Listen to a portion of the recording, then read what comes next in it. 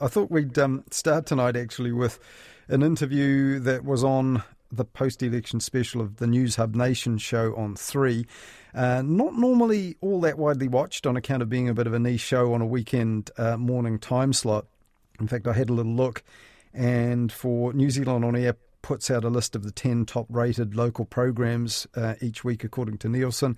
And the week before the election, the News Hub Nation wasn't even on it. The 10th place show had 44,000 viewers, so possibly not that many viewers, maybe more for the morning after an election. However, Tova O'Brien, the political editor at News Hub, her interview with Jamie Lee Ross, leader of the electorally unsuccessful Advanced New Zealand Party, that got a much bigger audience because it went viral. So even people who haven't maybe seen it or heard the interview, possibly read about it or saw fragments of it online. So it was only 4 minutes long, but it began fairly ruggedly with Tova O'Brien saying, well, Jamie Lee Ross, thanks for coming in, but you've lost and you failed. You're effectively out of politics for this moment on. And then she went on to basically accuse him of using COVID scaremongering for votes. You know exactly what you were doing. You were whipping up fear and hysteria among vulnerable communities. Not at all. If you go and look at the mortality rate of COVID-19 compared to other flu epidemics, I'm going to stop. No, I'm not. I don't want to hear. I don't want to hear any of. I don't want to hear any of that rubbish. What do you give me that and not allow me to answer? Well, if you're going to come on the show and say things which are just factually incorrect, I can do that. Actually, politics is all you've known. What are you going to do? What are you going to do after this? I think it's time for a rest. Yeah, time for a rest. But before he got his rest, there were 2 or 3 more minutes more of questioning like that. So it was a fairly rugged encounter. But it was interesting. She did pretty much get Jamie Lee Ross to admit there that he was attracted by Billy Te Kahika Jr. and his New Zealand Public Party because of their huge following on Facebook, and that he saw that as a political opportunity. So, I mean, for anyone who hadn't already worked it out, there it was on the record. And it prompted the Stuff political correspondent Henry Cook to ask on Twitter whether that interview might be the most popular thing that New Zealand On Air had ever funded, on account of having millions of viewers online on social media all around the world. Why did it strike such a chord overseas where both of those players are unknown? Yeah, good question, but I guess for different reasons. People like, for example, Piers Morgan, former British newspaper editor now. He would have loved it. Yeah, he did. Well, he likes a stir, doesn't he? He loves to see politicians taken down a peg or two. He did when he was a tabloid newspaper editor, and does now as a TV presenter and chat show host. The Guardian's correspondent Owen Jones, very much the other side of the spectrum, I guess, a real left-wing opinion figure. He's got a big following on social media. He just liked seeing what he thought was a far-right politician getting taken down. David Farrier, back here in New Zealand, he applauded Tova O'Brien too. I guess the two would be colleagues at the old TV3. But he has a newsletter called Webworm, and blog, which has an international audience, where he really investigates COVID-19 misinformation and online conspiracy theories and that sort of thing. He said, well, he was clearly enjoyed the way that she made him accountable for spreading misinformation and prevented him, as you heard in that piece of audio there, from having an opportunity to say any more. She definitely shut that one down. And the New York University journalism professor and a bit of a journalism thinker, Jay Rosen, he was also among those who really liked, he just thought the forthrightness of the interview was really good. He put it on Twitter and said, on the righteous pleasure scale, this rates 10 out of 10. You will want to watch this New Zealand journalist grill an alt-right politician the way it should be done. And he went on to marvel at how Jamie Lee Ross actually took the onslaught fairly calmly. And when he engaged in a bit of back and forward from people who were trying to tell him who Jamie Lee Ross was and a bit of the context of this, he said, look, thanks for the context. Most of us don't know the political or media culture in New Zealand, but we're just desperate. We're desperately in need for a vision that shows us how this can be done, this interaction with these politicians. So, he really admired it for that reason. But look, there were others who found the approach either just plain rude or unnecessarily kind of dismissive. And given the fact that he'd failed in an election, that it was a bit gloating. And others pointed out to Jay Rosen and others that, Jamie Lee Ross is now a not significant political player, and also, as we know, in this country, he's had a track record of mental health problems, which all emerged when he was in the headlines last year before.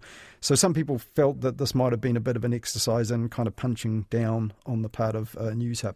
And is that a fair point, in your opinion? Well, there's an element of that. I mean, he's clearly down and out. But, you know, Tova O'Brien had been brought in to host the morning after show for the election. He'd fronted up to the election, conducted himself the way he did, and engaged in what was a bit of clear political opportunism. He's going to front up for an interview. Why not? I think it was completely fair. Also, Tova O'Brien did want to ask him, it was a bit of a loaded question, but to apologise to people he had hurt in his political career. And again, he's acknowledged that at times when he wasn't well and making bad choices and so on, and we've heard about reports of bullying and all sorts of things, a bad relationship with another MP, Sarah Dowie, and so on. So, you know, she also wanted to talk to him about that. So all fair enough. But the one thing, say, for example, Donald Trump's niece, I think it is Mary Trump, I think she's his niece, she was on Twitter saying, look at this, look what's possible when an interviewer just can't care less if a guest is going to come back on her show. And for some critics, that was really the point, that she was only going after him so hard because he was a spent political force. And she'd even said to him right at the start, this will probably be the last time we have you on, because she thought he was a spent force.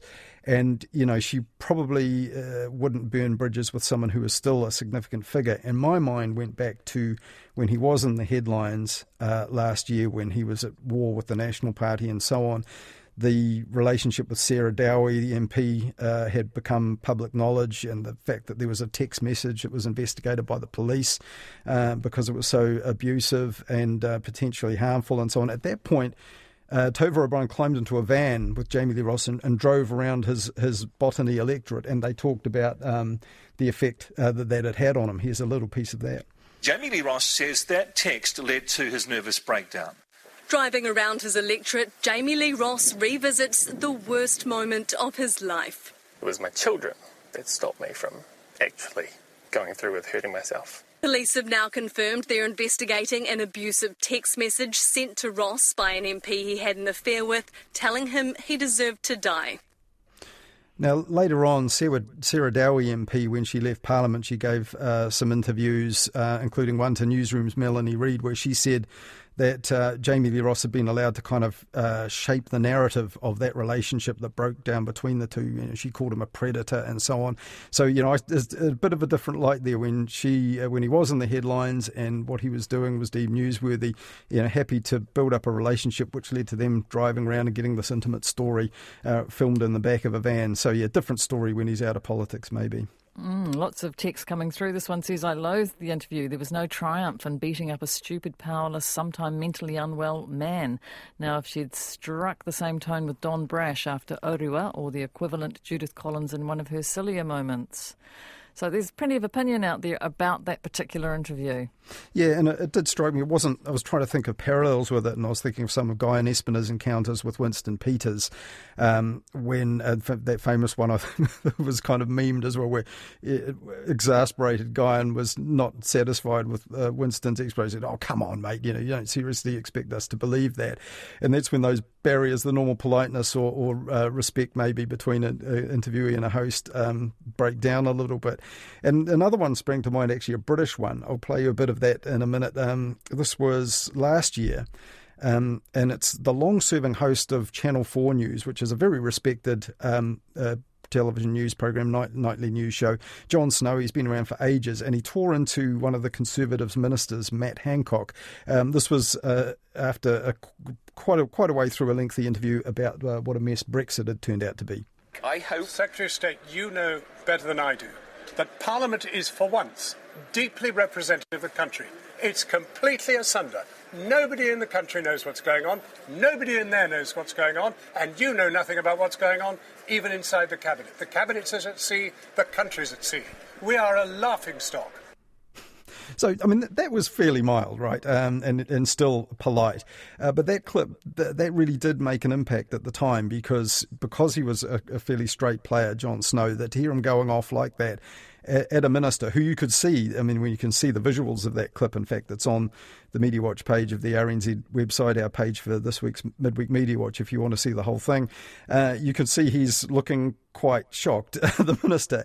And the point of that is that Matt Hancock later became, or is now currently, the health minister. So he's fronting the whole Brexit drama, the COVID-19 drama in the UK, all sorts of criticism of how that's been communicated and how decisions have been made. And so that clip has been doing the rounds recently in the British media and online saying, well, how could we expect it to go smoothly? It's this guy, remember Jon Snow, having a crack at him. And it's because Jon Snow wouldn't often do that. And in this case, it was a guy with power. He's still a senior Conservative cabinet minister in the Boris Johnson government. So that's why it has an impact. But it does have parallels as well with Tove O'Brien's one, because I think they've just decided with these two people, this is one thing where your standard sort of media-trained deflection and dissembling isn't going to cut it. We are going to have to actually call out your behaviour here. And, that's what I guess they had in common. A lot of international response to our election result, of course, and I've been seeing Charlotte Graham-Maclay's name come up a lot in The Guardian. She does a lot of articles for them. Yeah, that's right. I mean, ex of RNZ, but she is now one of The Guardian's correspondents based in Wellington. She wrote a piece, this was published on Monday under the headline, Why New Zealand Rejected Populist Ideas Other Nations Have Embraced. And it was a pretty positive piece, I guess, about this country and its political culture. But one strong point about the media was made. This was from the left-leaning pundit and lobbyist, who you would have seen lots of during the election campaign, David Cormack. He said, a huge reason our politics is not so extremely polarised and so far out there is because we no longer have Murdoch-owned press in New Zealand. It's never taken a foothold. And it's, many, many years. I think when Murdoch was a younger man, he did have ownership of a couple of New Zealand titles, but that's way in the distant past now. And, broadly speaking, we don't have press or media owners who are, have political interest as they do in other countries. And our political reporting, partly as a result of that, and it's not the only reason, is basically non-aligned, although some people see it a different way. But when you read, the Murdoch press he's talking about there in Australia, in fact, a piece published, I think it was yesterday, Danger Across the Ditch as Incompetent Leader Ardern Wins Office. This was in The Australian. It's a comment piece, so just one guy's opinion. But it's written by a guy from a right-leaning Australian think tank. You take a look at his output, and he's got a whole lot of chips on his shoulder and various issues that he rails about. And, this is a think tank that has supported the Rupert Murdoch Papers line. They've supported governments that lean to the right in Australia, the Howard government, the Tony Abbott government after that. And, the piece is extremely one-sided, and it even quotes Oliver Hartwich from the New Zealand Initiative saying, the next few years will be tough. If we don't get our economic house in order, New Zealand could end up a failed state, which I think would strike most readers with any knowledge of what's really going on here is way over the top. In fact, that was also published in a Stuff piece by political editor here, Luke Malpass, on Sunday, day after the election. And in fact, it's something Oliver Hartwich has said as long ago as May, thinking ahead about how bad the economic fallout could be. He's not seriously suggesting that New Zealand political and economic order is about to topple over. But you can see how politically motivated columnists will seize on that, and Rupert Murdoch's paper's only too happy to print it. And in the same vein, the Australian's foreign editor said, no international halo is so shabby or fraudulent as that worn by New Zealand Prime Minister Jacinda Ardern. That was about 3 days before the election. And I heard that discussed on News Talk ZB, and some of them were saying, why don't we have journalists prepared to, rack up our leaders, and particularly, the left and Jacinda Ardern like that. But, these are pretty bad faith arguments. It's because of the editorial line of The Australian and its proprietor. And, I think David Cormack's probably right, and it's good we don't have that sort of press here in New Zealand. And it's not only the right wing that does it, though, is it? No, good point. And in fact, The Guardian, where we started with Charlotte's piece about New Zealand, which will have a global audience in the UK, It's always been like this. It's been a left-leaning paper, and it does hammer Boris Johnson's Tories every chance it gets. And one funny piece, it's actually by the economics editor, so presumably quite a learned and experienced journalist, but he wrote a piece comparing Boris Johnson's handling of the Brexit process in Europe to Henry VIII trying to break with Rome, back in some point in the 1500s, and the producer of the kids show Horrible Histories climbed onto Twitter saying this is all wrong. Not even we would make this dumbed down, dodgy analogy. This is bad history. So pretty bad to be fact checked by a maker of a kids history show, I think. Yeah, 7-year-old. That's great. Or it's a show for 7-year-olds. Yeah, well, for little kids, it's actually not bad. In fact, people climbed on Greg Jenner's Twitter feed and go, oh, actually, look, I'm in my 40s and this is how I learn my history. Is it wrong for me to watch Horrible Histories? But it's not. You can certainly watch it. And have politicians here complained about bias in the election reporting? I'm sure they have. Yeah, there's been a little bit of that. In fact, earlier in the week, before the election, Judith Collins complained a bit about it. She said that the press gallery was bad, and basically said something along the lines of, when I talk to some of these journalists, I feel like I'm talking to the press secretary for the Prime Minister.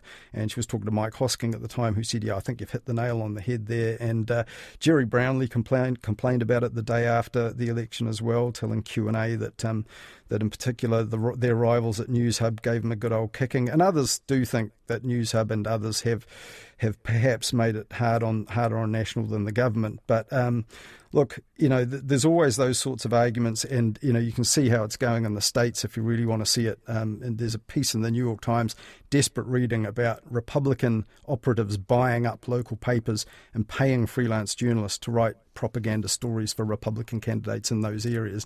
That's how bad it gets when you do have proprietors that have a genuine political skin in the game. We don't have that here, and we should be grateful.